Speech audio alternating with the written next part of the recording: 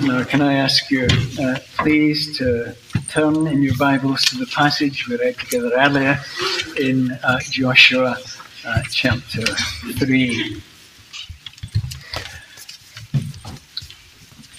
To those whose journey through life seems like an obstacle course, one barrier after another, Joni Eareckson writes these words: "Take those road hazards, the potholes, the ruts, the detours, and all the rest as evidence that you are on the right route." I wonder, was Israel tempted to question that? Were they aware of Joni Eareckson's words? Were they tempted to question that as they stood on the threshold of the promised land? They faced a towering, raging torrent of water, a humanly insurmountable barrier. Picture the scene, if you will. On one slope, halfway up the slope, the town of Jericho, with a grandstand view of what was about to take place lower down. And on the other slope, we have the approaching juggernaut of Israel, brought to an abrupt halt. And we wait. Before this barrier, we wait for the principal performer of our drama, the Lord God Almighty, whose remarkable dismantling of the barrier that stood in the way of Israel entering into the land of promise. We see that as formative, not only in Israel's development then, but surely in the development and growth of God's people today. If you're looking for some sort of roadmap, I've got 3 points. Well, I'm a minister, I'm supposed to have 3 points concerning this barrier. The first is, I want to suggest to you that it achieves a number of outcomes or objectives. Secondly, it involves particular and specific preparation. And thirdly, it calls for a token of remembrance. Well, the first of these, it achieves a number of outcomes. Firstly, this barrier that stood before them was a test of Israel's faith. God, you see, could have led Israel into the land of Canaan by a completely different route, but didn't. He could have brought them to the River Jordan when it was fairly shallow and fordable, but didn't. He brought them to the Jordan in time of spate. Why? Well, this wasn't Israel's first opportunity to enter Canaan. Numbers 13 tells us that 40 years previously, Israel had spurned the report that was brought to them by Joshua and Caleb, and they refused to advance into the land of promise. Instead, they were swayed by the remaining 10 spies who were big fearties, who argued that the invasion of Canaan will never succeed. Their warriors are too great. There are giants in the land. And what happened? Well, unbelief triumphed. Fear eroded Israel's confidence in God. Israel said, we don't trust God to keep his covenant promises towards us. Instead, we choose to place our trust in human intelligence, which tells us the obstacles ahead are insurmountable. And the price of their failure was 40 years wandering around in the wilderness. Now, students that I know who failed their exams are greatly relieved when they discover that there is a reset available to them. Well, Israel, brought to the River Jordan in this state of torrent, God had brought them to an exam room. They were getting a reset. They were getting an opportunity to trust Him, to dismantle the barrier that prevented their access into the land of promise. They were having a renewed opportunity to put past failure behind them and to trust in God. So it was a test of Israel's faith. Secondly, the dismantling of the Jordan barrier was intended to develop Israel's confidence in their leader. Verse 7 of chapter 3, God says to Joshua, "Today I will begin to exalt you in the eyes of all Israel." Moses, now dead, had led Israel for 40 years. Could Joshua, his replacement, cut the mustard as a leader of this nation going into the conflict that awaited them in Canaan? There are defining moments in the lives of all of God's leaders. And the miraculous parting of the Jordan would, if you like, be God's seal, His divine imprimatur, that this is my man to lead you into the land of promise. Just as, I suppose, David's defeat of Goliath was God's seal upon David as the leader, the next leader that would lead his people Israel. New and untested leadership in the church has often caused people to complain, "Oh, nobody will ever be as good as the last man. We'll never have anybody like him." I've heard that. I'm sure you wouldn't say that in your vacant situation, but it is said. Well, you can be confident that God will find the means of setting His seal upon the one He calls to lead you. And that's what God is doing here. Thirdly, dismantling of this barrier would strengthen Israel's assurance that God was actually with them. Verse 10, "This is how you will know that the Lord is among you to drive out the Canaanites." When He deals with this barrier, this is how you will know. After 40 years of wilderness wandering, I wonder, were some still asking, have the promises of God lost their momentum? Is He still mighty to save? Is He really? Is God really unwavering in His commitment towards us? You see, the past faithlessness of God's people is often the very ammunition that Satan employs to cause us to question God's unwavering commitment towards us in the here and now.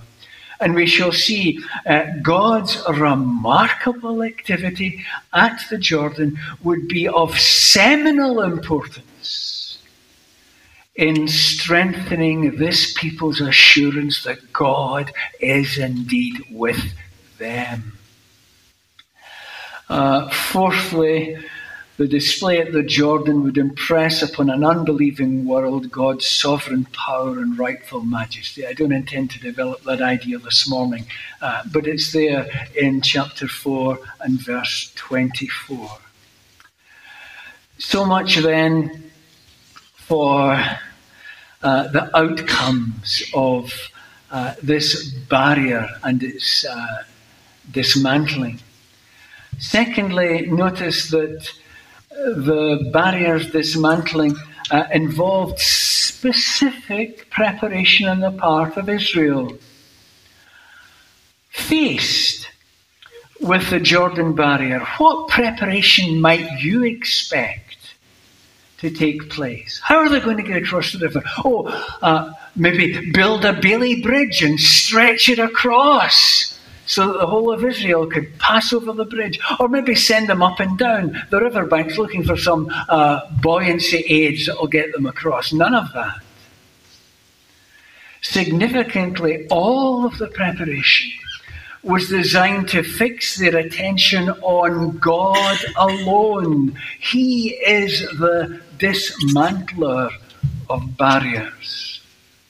First, verse 5, notice. They're told to consecrate themselves. Interestingly, whenever Israel is told to consecrate themselves, the context is always that of God's revelation of himself. God's self-disclosure. And the Jordan spectacle would be no different. Now, the ritual, external, ceremonial cleansing of consecration in actual fact pointed to an internal reality. For the real barrier, you see, that stood between Israel and her enjoyment of the blessing of God in the land of promise, the real barrier was sinful unbelief and disobedience, something to be confessed and repented of, just as their hopelessness and helplessness was to be acknowledged before an insurmountable barrier. Otherwise, or in other words, they needed their hearts to be prepared.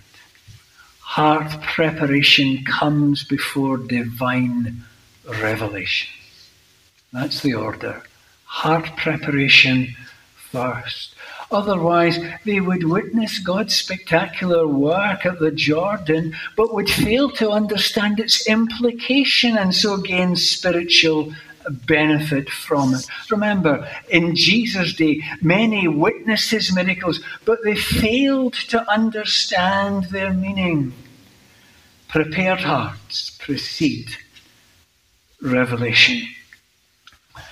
Let me just apply this in a small way.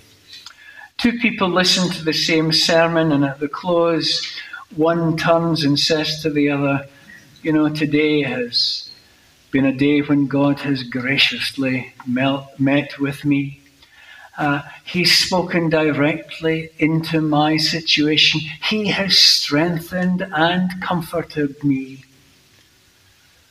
And the other turns and looks at him and says, well, that sermon did absolutely nothing for me. Only the first person has brought a prepared heart to church.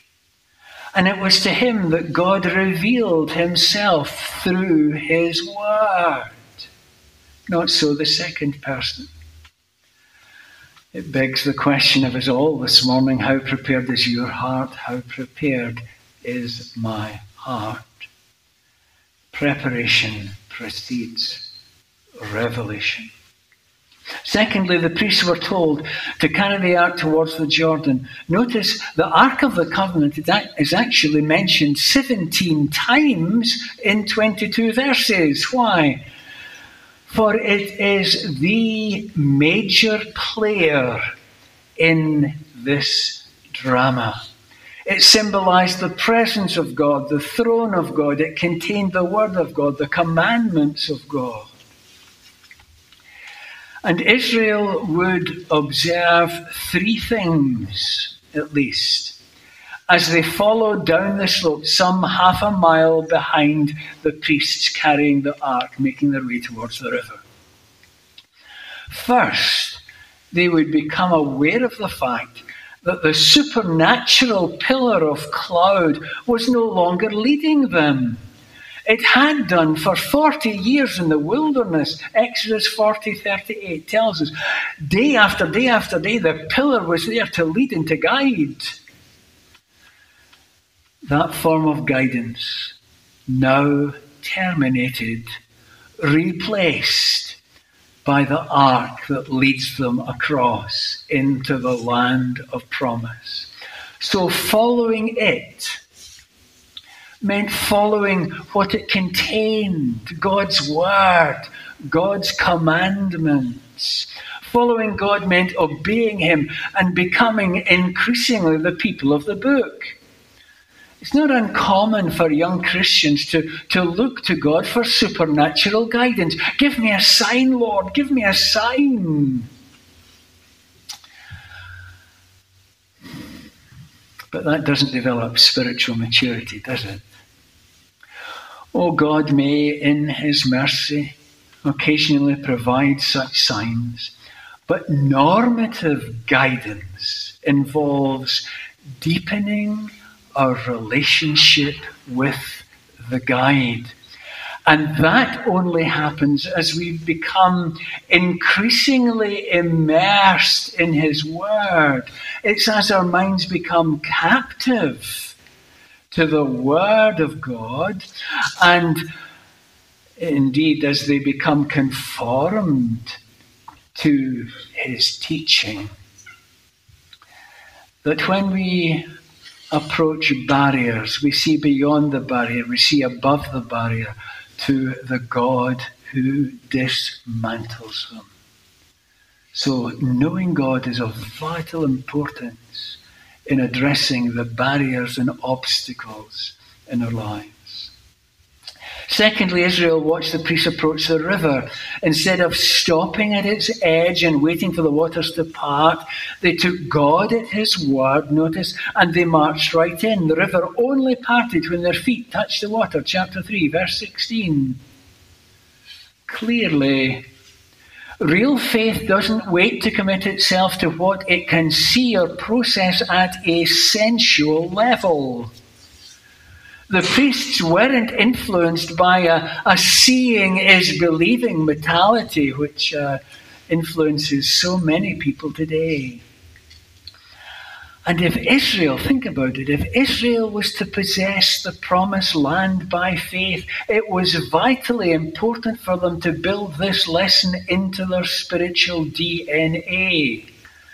The writer to the Hebrews tells us that it was by faith that the walls of Jericho fell down.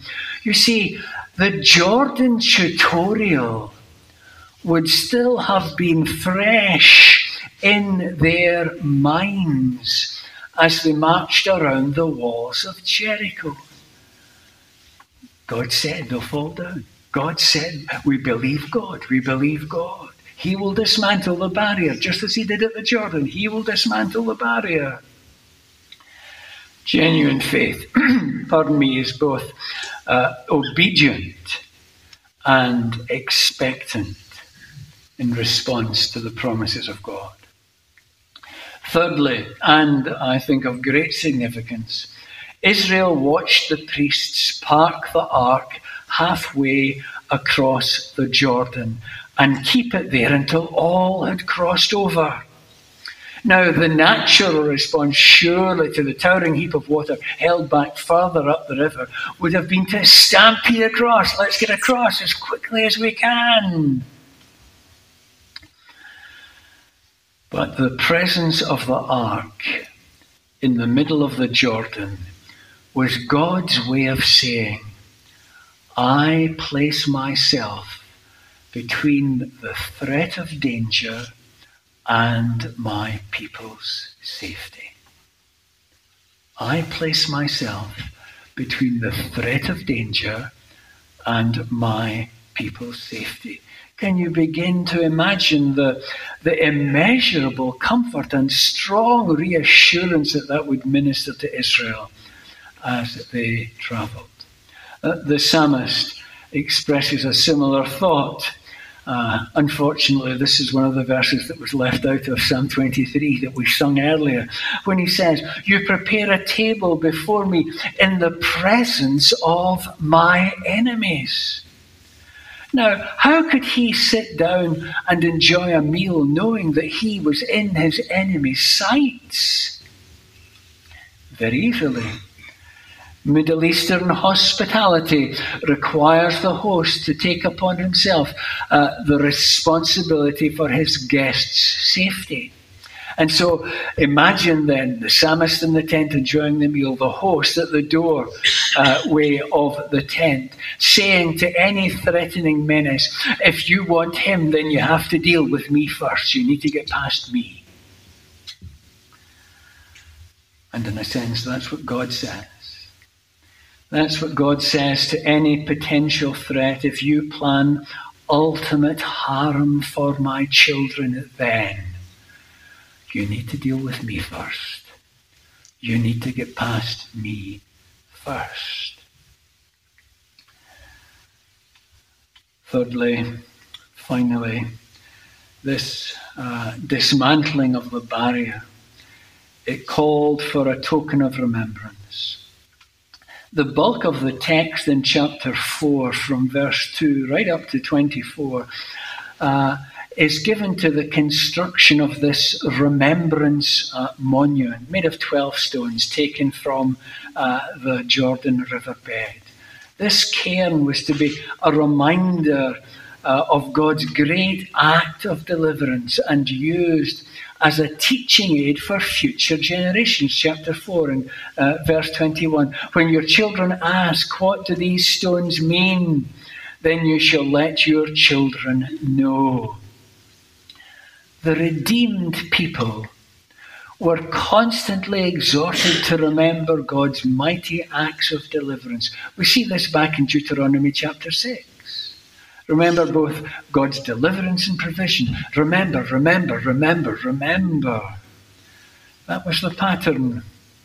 Yet God's complaint against Israel in the years that lay ahead was, they have forgotten the Lord their God. Jeremiah 30:23 and 21. And again, more particularly, Psalm 78 and 11. They forgot his works and the wonders he had shown them. They've forgotten all that God had done. Forgetfulness has been called one of the greatest enemies of faith. Forgetfulness, one of the greatest enemies of faith. What then might we expect this cairn, 12 stones, this cairn to teach Israel then and the people of God today? Three things. First, humanly insurmountable barriers are not insurmountable to God. As a child, I sang, "God, any rivers you think are uncrossable. God, any mountains you can't tunnel through. God specializes in things thought impossible, and he can do what no others can do." From the smiles of some of you, you've sung that chorus as well. And that includes dismantling the greatest barrier of all, which separates man from God, our sin. And those who try to dismantle this barrier by offering God their moral and religious best are doomed to failure, are they not? And it was when confronted with this inescapable reality after the meeting of Jesus and the rich young ruler that the disciples asked, "Who then can be saved?" You know, if he, by his best efforts, and they were pretty good, has no hope, who can be saved? And you'll remember the reply that Jesus gave. He said, "What is impossible with men is possible with God." The sin barrier could only be dismantled by the death of Christ upon the cross. And it was Jesus who held back the torrent of God's righteous judgment. It was he who on the cross absorbed the deluge of punishment that should have flowed in our direction and engulfed us. It is he alone who provides safe passage into God's kingdom. I wonder if there is anyone here this morning who hasn't yet made that crossing, hasn't yet put their trust in Christ, hasn't yet jumped into the wheelbarrow, if you like. Well, let me encourage you to do so today if you've not already done so. But there is a further application for believers who face different barriers which prevent them from progressing into the fullness of God's blessing. For some it might be a struggle with a besetting sin, or the pressures in the workplace, or pressures from family. The list is endless. Then be encouraged by the spiritual logic of Paul that we find in Romans 8:32, where he says, "He that spared not his own son, but delivered him up for us all, how shall he not with him also freely give us all things?" Do you see the logic? Paul is arguing from the greater to the lesser. He's saying, if God in Christ has dismantled the sin barrier for you, will he withhold from you any lesser thing that would prevent your growth and development in your faith? Surely not. Secondly, the memorial cairn reminds us of God's covenant faithfulness. He had kept his covenant promise, made initially to Abraham, but repeatedly in recent years to Israel, that he would bring them into the land of promise, into the land flowing with milk and honey. Can God be trusted to keep his word? Well, his faithfulness is guaranteed because it is essential to his being. It is essential to his being. Satan whispers, do you think God really means what he says? Can he be trusted? In Genesis 15, we find Abraham struggling to grasp, to lay hold of, to rely upon the promise, the covenant promise of God. And the visual aid that God gives Abraham in Genesis 15 complements the one that we have, the picture of the ark in the middle of the Jordan. Because in Genesis 15, God, symbolized by a smoking brazier and a blazing torch, passes between a path of animals that have been killed and separated into two, one part on either side of the path. So that in response to the question, can I be trusted to keep my promise to you, Abraham? God is replying, just as these animals have been torn apart, so may I press the self-destruct button on the Godhead if I fail to keep my word of promise. If I prove myself to be faithless. Men may become unfaithful out of fear, weakness, loss of interest, pressurized by external pressures and influences. But none of these forces can ever render God unfaithful. What a tremendous comfort that affords. And thirdly, the cairn should remind us that faith is an appropriating grace. While God was clearly the principal performer at the River Jordan, Israel had a walk on, or more accurately, a walk across role to play. They had to put their faith in God's provision. Saving faith in Scripture is never passive. It's always active, stretching out, making God's offer our own. If someone here this morning is not yet a Christian, it's not enough to believe that Jesus' death dismantles barriers. You must travel across that bridge that Christ's death has secured. It is active faith that makes the blessing of God our own.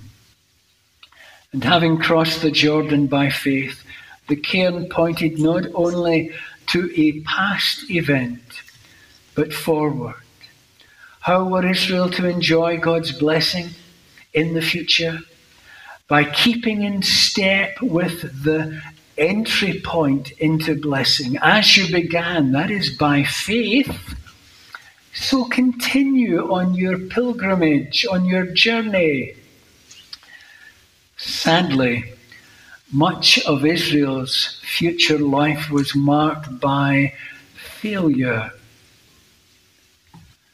Instead of exercising faith in God, they exercised faith in their own performance or in the performance of others. And if we're tempted to think, well, no New Testament church would surely behave in that way, listen to what Paul says to the church at Galatia, Galatians 3, verse 1 following. "Oh, foolish Galatians! Who has bewitched you, before whose eyes Jesus Christ was publicly portrayed as crucified? Let me ask you this. Did you receive the Spirit by works of the law or by hearing with faith? Are you so foolish? Having begun with the Spirit, are you now ending with the flesh?" They began by faith. They welcomed Jesus as Saviour by faith. But then they became persuaded by others that God's blessing was something they must earn. I wonder if we need to be reminded that the appropriating faith that initially made Christ our own is the very same faith that we need to continue to employ to experience the rich and the fulsome blessing of God in our lives. Receiving Christ, not only the entry point to blessing, but the means by which we come to grow and develop as believers.